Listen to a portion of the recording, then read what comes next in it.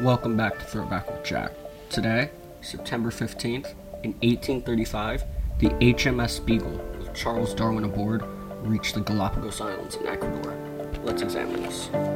So, I'm not sure if you guys know this, but Charles Darwin, he published this book in 1859 called On the Origin of Species. And in this book, Darwin articulated his theory of evolution. And according to him, species evolved because of natural selection. So what that means is that, natural selection happens because organisms produce more offspring than are able to survive in their environment. So those that are better equipped to survive reproduce. So I'm gonna give an example in a second. And those that aren't die.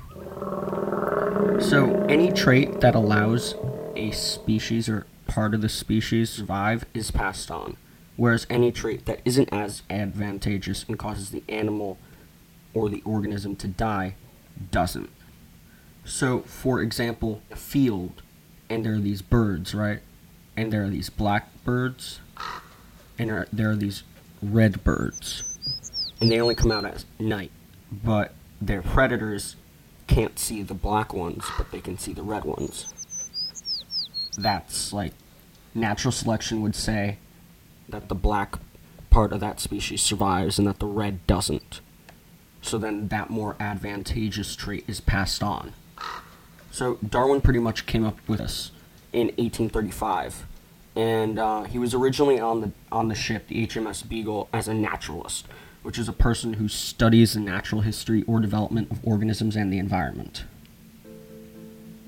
And he observed that several different species of finch, which is a bird, had adapted to different environmental places.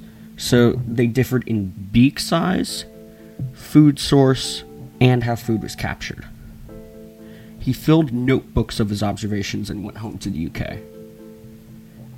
It's important to note that his theory was radical for its time, as it challenged popular notions about divine creation, rivalry of the church and of science, the age-old debate.